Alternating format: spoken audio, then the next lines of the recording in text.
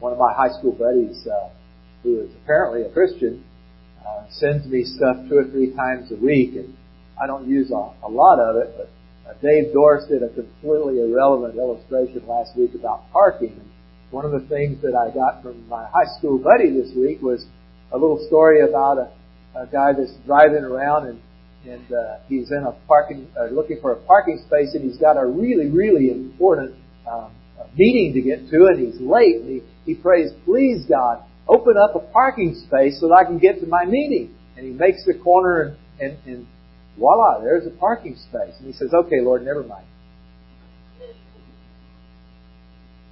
We're a lot like that, aren't we? Sometimes we pray, and when something happens, we tend to chalk it up to accidents or just something happening. Okay, Lord, never mind. But you see, what we need to understand is that God pours out grace after grace after grace in our lives. And I can tell you in my own experience, when I'm in Walmart and it's packed up and I'm driving around looking for a parking space and suddenly someone pulls out right in front of the door, it's like, "Oh, thank you, Lord." Right into the parking space. Because you see, God's in charge of even those kinds of little things. And what we see in this passage this morning are the gifts, not only of God's grace, but the gifts of the gospel. Romans 12, verses 3 through 8. I'm reading from the New American Standard. "For through the grace given to me, I say to every man among you, not to think more highly of himself than he ought to think, but to think so as to have sound judgment, as God has allotted to each a measure of faith. For just as we have many members in one body, and all the members do not have the same function, so we, who are many, are one body in Christ, and individually members one of another. And since we have gifts that differ according to the grace given to us, let each exercise them accordingly. If prophecy, according to the proportion of his faith. If service, in his serving.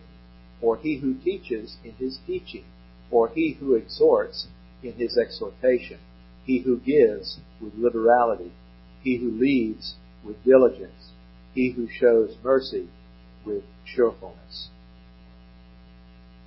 Paul here starts out, and he's talking about the fact that the gifts of the gospel are given by God's grace. Paul says, "For through the grace given to me." Leon Morris, in his commentary on this part of Romans, says that Paul probably has 2 ideas in mind when he says that. The first is the fact that grace was given to Paul by God in salvation. If you remember, Paul was someone who was persecuting the Christian church. He was actually going out and hunting down Christians, people from this heretical sect, which is what the Jews taught, and he was placing them under arrest and delivering them up to be killed. Paul was there holding the coat of Stephen while Stephen was stoned to death. Paul became a Christian when he was on his way to Damascus with an arrest warrant in his hand from the high priest to gather up Christians and bring them back to Jerusalem to be killed. And so Paul now understands that by God's grace, even he has been saved. He's probably also thinking about the grace given him by God in putting him in the position of an apostle. Through God's grace, Paul is able to speak as one who knows the living God. That was one of the requirements for an apostle. He had to have been given a commission by the living God.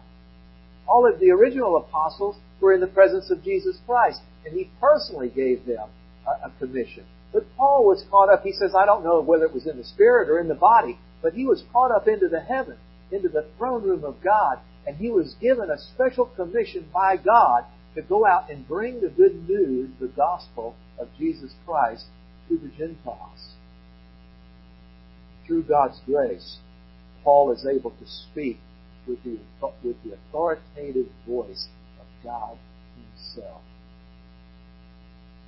That's what we need to understand as we read this book. that this is not simply a collection of someone's ideas written down. It's not simply a collection of things that people had heard over the years and they finally committed to writing. What this is the Scripture says all Scripture is God-breathed. The Word is like you can put your hand in front of your face and feel the breath when you're speaking. God speaks through those whom He has chosen. And so when you read this book or hear it preached or taught, think about it in terms of this is God speaking. We're studying Exodus in the adult Sunday school, and I really encourage you to come. We're learning an incredible amount of stuff about Scripture. But part of Exodus, when Moses says, "Lord, I'm a man of poor speech, heavy of tongue. I can't speak." God says, "Okay, Moses, I will make you as God to Aaron, and Aaron will be your spokesman." So Moses was speaking as if he were God. And Aaron then was passing that word on. And here's what you see going on with Paul. God was speaking, and Paul is passing that along. By God's grace, he's able to speak with the authoritative voice of God Himself. Thomas Schreiner, in his commentary, also proposes two reasons for Paul saying, "through the grace given me." The first is that Paul is not merely passing along good advice or his personal opinion. Many people look at the Bible that way. Well, Jesus was a great teacher, and I can take that advice, or I can go on and do something else. No, the Word is authoritative. It is God's command to us. And that's what you and I need to understand. Okay? We were talking in Sunday school this morning about the difference between intellectual assent and saving faith. Intellectual assent is, I can believe that there is a God. Even the demons believe. They tremble. But they're not saved. The difference is because saving faith, the grace of God, the gift of God, causes me to put my trust in Him and to behave in a Christ-like way and to obey His commands. As an apostle, Paul is called by God to deliver authoritative Scripture to the people of God. Peter talks about the fact that people distort the Scriptures even as they distort the writings of Paul, even as they do the rest of the Scriptures. So Peter himself is saying that everything Paul wrote down is Scripture. It is the Word of God. The second reason Schreiner points out is that Paul understands he's been made an apostle by the grace of God and not through any effort on his own. Since he is exhorting others to think soberly, he is demonstrating his understanding that his gift is a gift of God. Paul did not get to where he was on his own. He did not get there by working hard and studying hard. He did not get there because he had an aspiration to be an apostle of Jesus Christ. He was trying to destroy Christianity. And by the gift of God, he was made an apostle. And the gifts of the gospel are given to all. I tell people, look at the little words. The gifts of the gospel are given to all. A-L-L. All the people of God. Verse 2, Paul says, I say to every man among you. Paul is writing to the church at Rome. But we know that all of these letters of Paul to the church at Rome, at Ephesus, at Colossae, at Philippi, all of these letters were circular letters. They were initially sent to the church they were addressed to, and then each of these letters were taken around to all of the churches and read in a worship context. And what Paul is saying is, I say, by the grace of God, through the authoritative power given me, all people of God are given gifts by the grace of God. I say to every man among you. Each and every person who is a Christian is given the gift of faith by God. Ephesians 2:8-9 says, For by grace you have been saved through faith, through the agency of faith.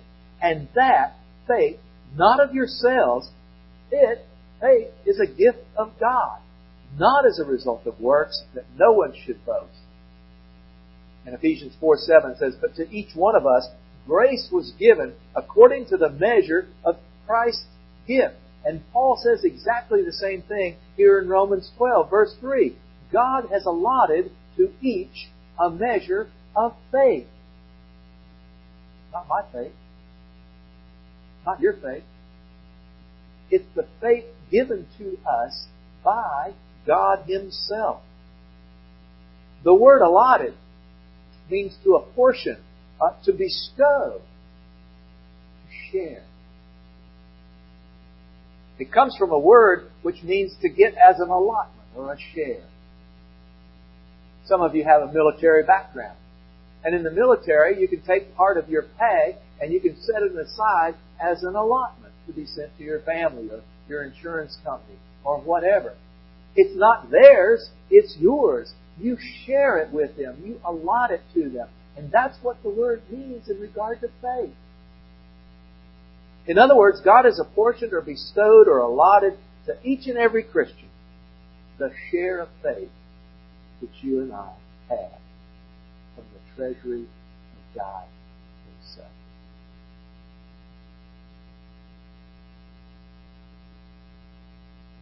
Because the grace is given to us, the gifts of the gospel are given to eliminate pride. We're prideful people. It started in the garden. When Satan said to Adam and Eve, in the day that you eat of the fruit of the tree of the knowledge of good and evil, you will be like God. We all want to go there. In our natural state. Leon Morris says, given, that little word, given is important. It is not a matter of the believer making an earnest effort in order to produce some spectacular result in Christian character or achievement, but something God has given. Barnes' notes in his commentary says, people commonly regard the objects on which they pride themselves as things of their own creation, or as depending on themselves.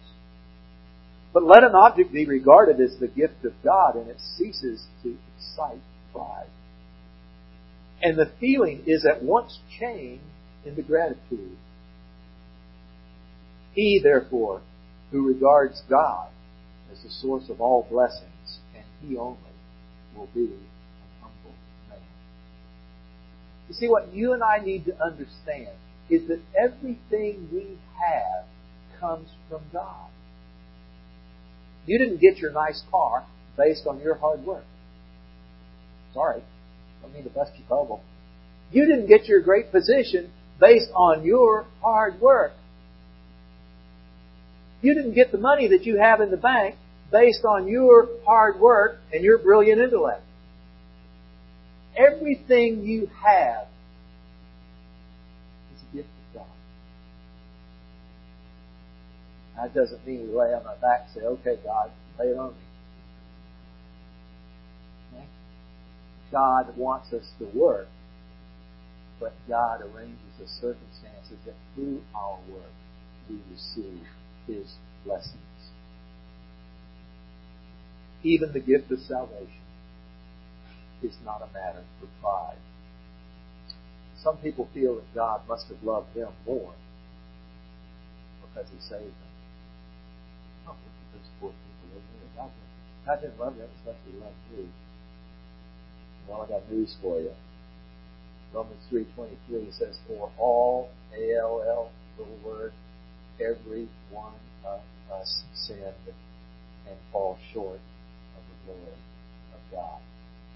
By the way, sin is past tense, and fall short is continuing present. It means that we all did it, and we continue to fall short of the glory of God. Romans 6:23 says, for the wages of sin is death. One sin, and we all deserve eternal separation from God. But the free gift of God is eternal life in Christ Jesus our Lord. The free gift of God is life in eternity in the presence of God Himself through Jesus Christ. Jesus says, I am the way and the truth and the life. No one comes to the Father except through me. You can't do it through your will. You can't do it through your desire. You can't do it through your work. You only do it through putting your trust in Jesus Christ alone.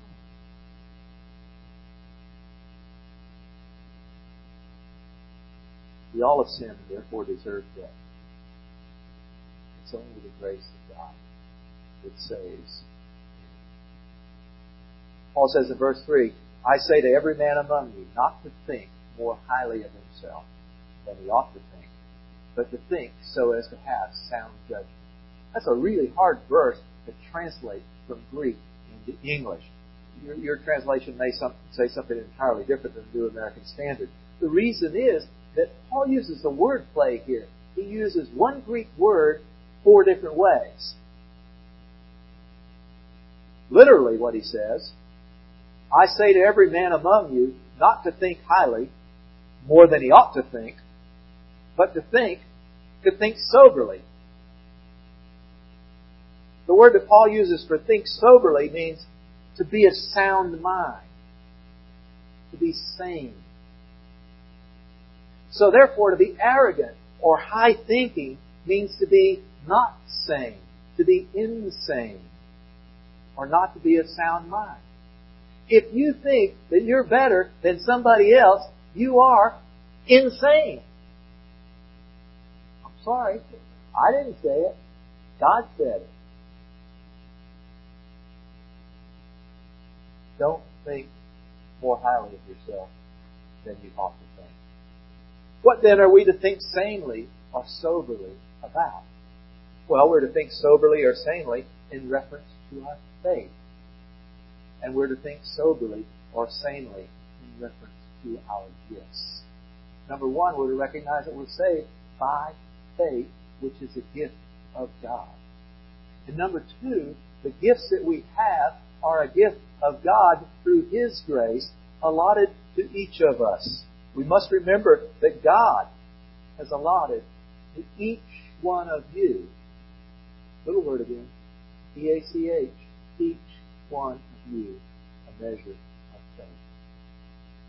Our faith is not our own and therefore not a reason to be prideful. Nor is our faith a reason to put ourselves down.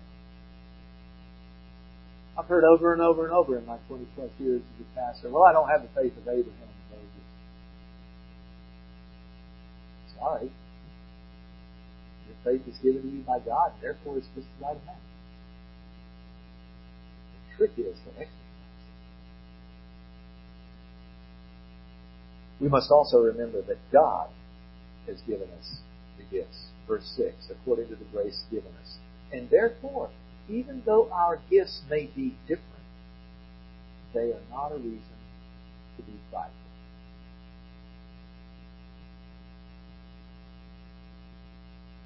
We should not look at someone like James Kennedy or Charles Stanley, great preachers, and put ourselves down or put them on a pedestal. We should not look at people like Johnny Erickson Thomas, who exercised faith in the face of incredible trials, and put ourselves down or put them on a pedestal. Because you see, God has given each one of us just the right amount of faith. We just have to exercise it, folks. We have to exercise the gift that God has given us. Each and every one of you have gifts from God. John Murray, in his commentary on this passage, says, if we consider ourselves to possess gifts we do not have, then we have an inflated notion of our place and function. We sin by esteeming ourselves beyond what we are. But if we underestimate, then we are refusing to acknowledge God's grace. And we fail to exercise that which God has dispensed for our own sanctification and that of others. You see, your gifts are not only for yourself, but they're to be used for others. Barnes' note says, there is no sin to which people are more prone than an inordinate self-valuation and pride. Instead of judging by what constitutes true excellence of character, they pride themselves on that which is of no intrinsic value, on rank and titles and external accomplishments, or on talents, learning, or wealth. The only true standard of character pertains to the principles of action, or to that which constitutes the moral nature of man. And to that, the apostle called the Roman people, and I would add, and us. We are all called to exercise our faith properly. The gifts of God are given for others. Many years ago, I was a young sailor and I decided I wanted to become a submarine. I did it for a matter of pride. But when I got to submarine school and barely got through it, got on the submarines, I discovered that the submarine crew is a family. And that every person who's a part of the crew is considered an important part of the crew. In fact, when I first went aboard submarines, in order to qualify, you were given 6 months. Not only did you have to learn to draw every system on the ship from memory, not only did you have to learn where every switch and every valve and every piece of equipment on the submarine was, and they would walk you through and say, what's that? And you'd have to tell them. Not only did you go through this long process, but what you had to do was to actually go to each station and do whatever was required at that station. You had to actually start a diesel engine. You had to actually fire a torpedo tube, not with a torpedo in it, only with a water slug. You had to get the ship underway on the battery. You had to function in every position on that submarine, because every position on that crew was important. And therefore, when you saw someone with the dolphins on, you knew what kind of testing he had been through. You knew he was a functioning, vital part of a particular family. And I was really prideful about my dolphins. I used to go home on leave and go to the pool or the lake, put on my bathing suit, put them on my bathing suit. So the girls would say, "What's that?" "Oh, let me tell you." But we're not to be prideful. We're to acknowledge that God has given us the gifts for others. Paul uses the analogy of the human body to teach that every member's gift is important for the whole body. Just as every submarine crew's position is important for the whole body. Verse 4, the body has many different members or parts, and all the members do not have the same function. Every crew member of a submarine doesn't have the same function. They're all different. The whole body is not an eye. If it were, the body could see where it was going, but couldn't go anywhere. It just gave this big eyeball sitting there. Couldn't do a thing. The whole body's not a foot. If it were, it would be able to go somewhere, but it couldn't see where it was going. It'd be bumping into everything or falling off a cliff. The whole body's not a hand. If it were, it could grasp, but it wouldn't have any idea about what to grasp. Every part of the human body is important, even the tiniest part. And every part has a function. And you have a function in the body of Christ.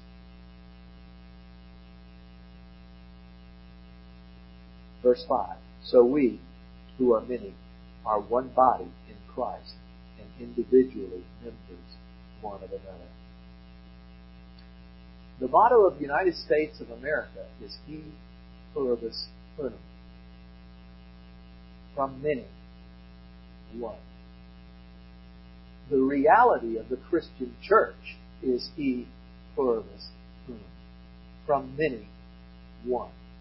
We are many individuals, but we are one body, one family. Just as each of the 13 individual colonies became one part of the new nation of the United States of America, so we as individuals, saved by grace, become part of the body of Christ.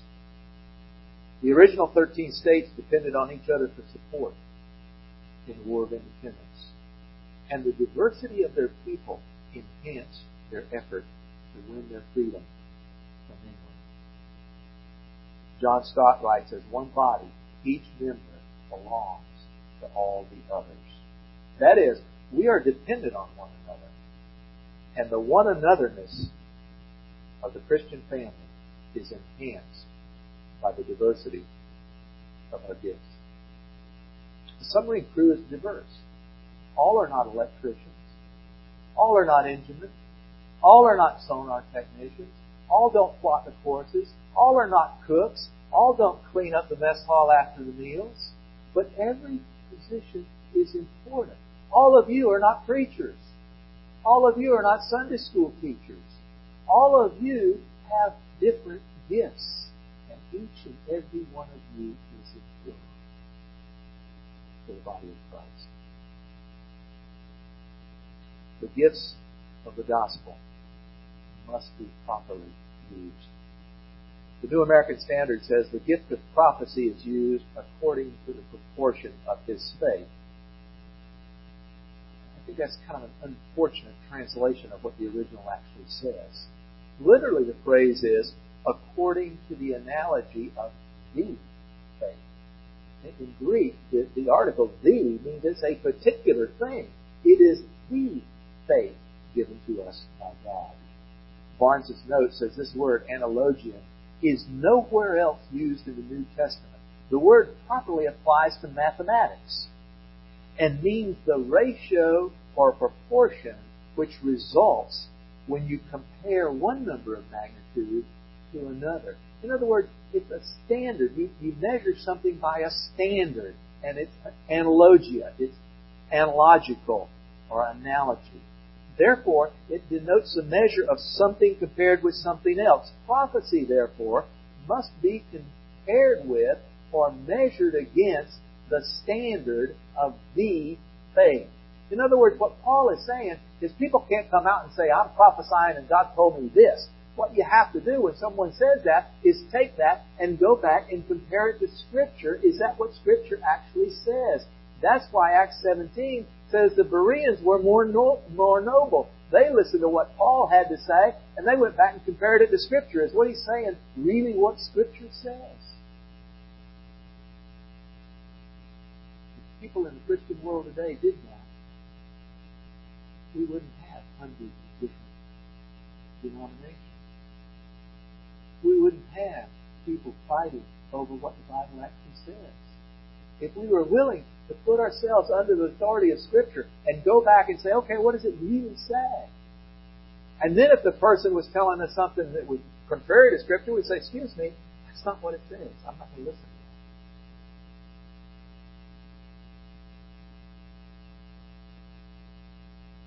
Prophecy, therefore, must be compared with or measured against the faith revealed in Scripture. Verse 7. The gifts of serving. The gift of serving is used in his serving. Literally, what Paul says, if service, in the serving. Paul uses a word, both in the noun and the verb form, the word diakonos, the word from which we get minister or deacon.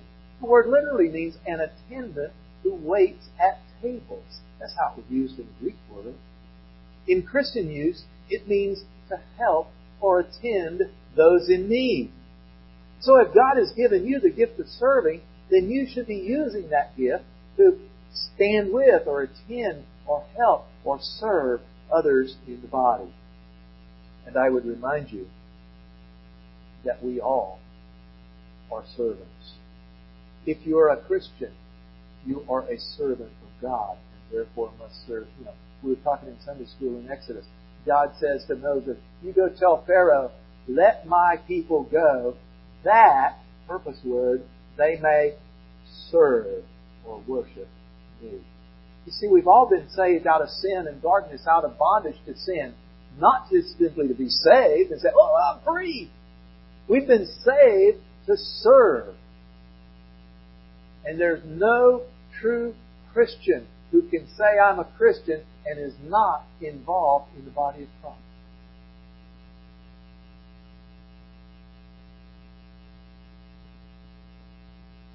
If you're not a Christian, you're also a servant. You're a servant of Satan. You must repent and turn to God or suffer the eternal consequences. You cannot be a Christian and not serve God. You cannot not be a Christian and not serve Satan. Jesus says in Matthew 6:24, no one can serve two masters. For either he will hate the one and love the other, or he will hold to one and despise the other. You cannot serve God and mammon. And I remind you over and over and over again that mammon, although most people translate it as money and think of it in terms of wealth, it really comes from a Hebrew word which means whatever is not God. So what Jesus is saying is you can't serve God and whatever is not God. It's a logical impossibility. You either serve one or the other. The gift of teaching is used in teaching. Literally, Paul writes, the one who teaches in the teaching. If God has given you the gift of teaching, then you should be using that gift in the teaching of others about the gospel. Do you have a gift? Use it in Sunday school. Use it in children's church. Use it in Bible studies. Use it when you're teaching the children. Use it when you're talking to your friends and neighbors that don't know anything about Jesus Christ. You can be a teacher. You just simply need to exercise the gift. That's what God has given you. The gift of exhorting should be used in exhortation. Literally, again, Paul writes, the one who exhorts in the exhortation. Now, you and I, when we hear the word exhortation, we tend to think of the dad telling the child, you better not do that. That's not how the word is used in Scripture all the time. The word that we translate exhortation really is the Greek word parakaleo. If that sounds familiar to you, it should. Paraclete. Jesus says, I go away that I can send the Comforter, the Paraclete. Same word. It comes from a Greek word which means the one called, kaleo, alongside, para. It was a form for a lawyer. Okay? The lawyer was the one who came alongside and defended you in the trial. The lawyer was the one who came alongside and comforted you in your trial. And we all are called to comfort one another. The word means not only to exhort, but to comfort, to support. If God has given you the gift of comforting or consoling or exalting, you ought to be using that gift for His glory and the support of the church. The gift of giving should be used with liberality. Literally, Paul writes, the one who shares with simplicity. Your giving should be with a singleness or sincerity of purpose.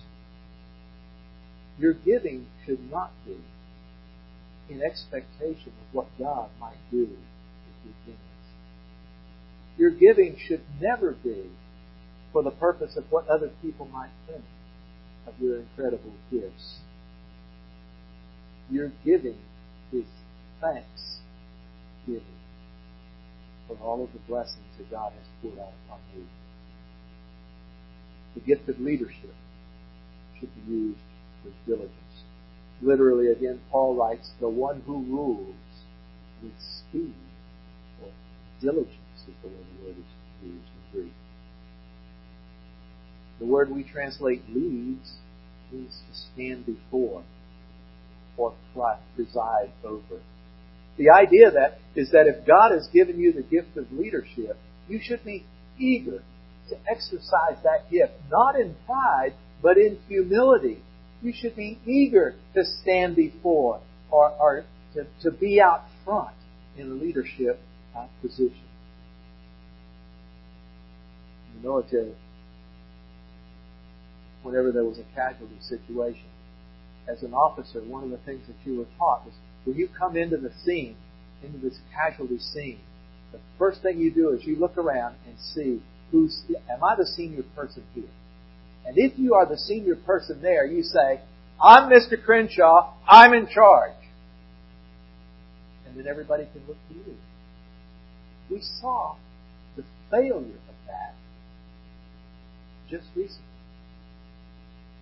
in New Orleans, when no one stood up and said, I'm in charge. Here's what to do. And in the church, we need to see, do I have the gift of leadership? And if we are, we ought to be eager, we ought to be speedy to be up front and to be guiding the people of God in humility. The gift of mercy should be used with cheerfulness. Literally, Paul writes, the one showing mercy with cheerfulness. The word we translate cheerfulness comes from the Greek word hilarion. Hilarious. We ought to be showing mercy with great cheerfulness, not as a sense of duty. The gifts of the gospel are given to each and every one of you. You all have one or more. And they are given for the purpose of building up or edifying the body of Christ. All the gifts, including salvation, are gifts of God, and therefore not a matter of pride or not a matter of putting yourself down because you think you don't have any. Each of you who are Christian have been given gifts to be used to benefit one another. You are members one of another and to witness for Jesus Christ. And each of us are warned by Scripture to think soberly, to think sanely about what God has done for you and the gifts that He has given you. If you're part of His body, you are an important part. And you need to perform your function. On a submarine, every function was important. That's why every man was trained on every position. If one man went down, someone else could take his place. Your part in the church is important. The church suffers when you think you are unimportant. Just as a submarine could be lost if everyone doesn't perform its function, the church will suffer if you do not perform according to the grace of the gifts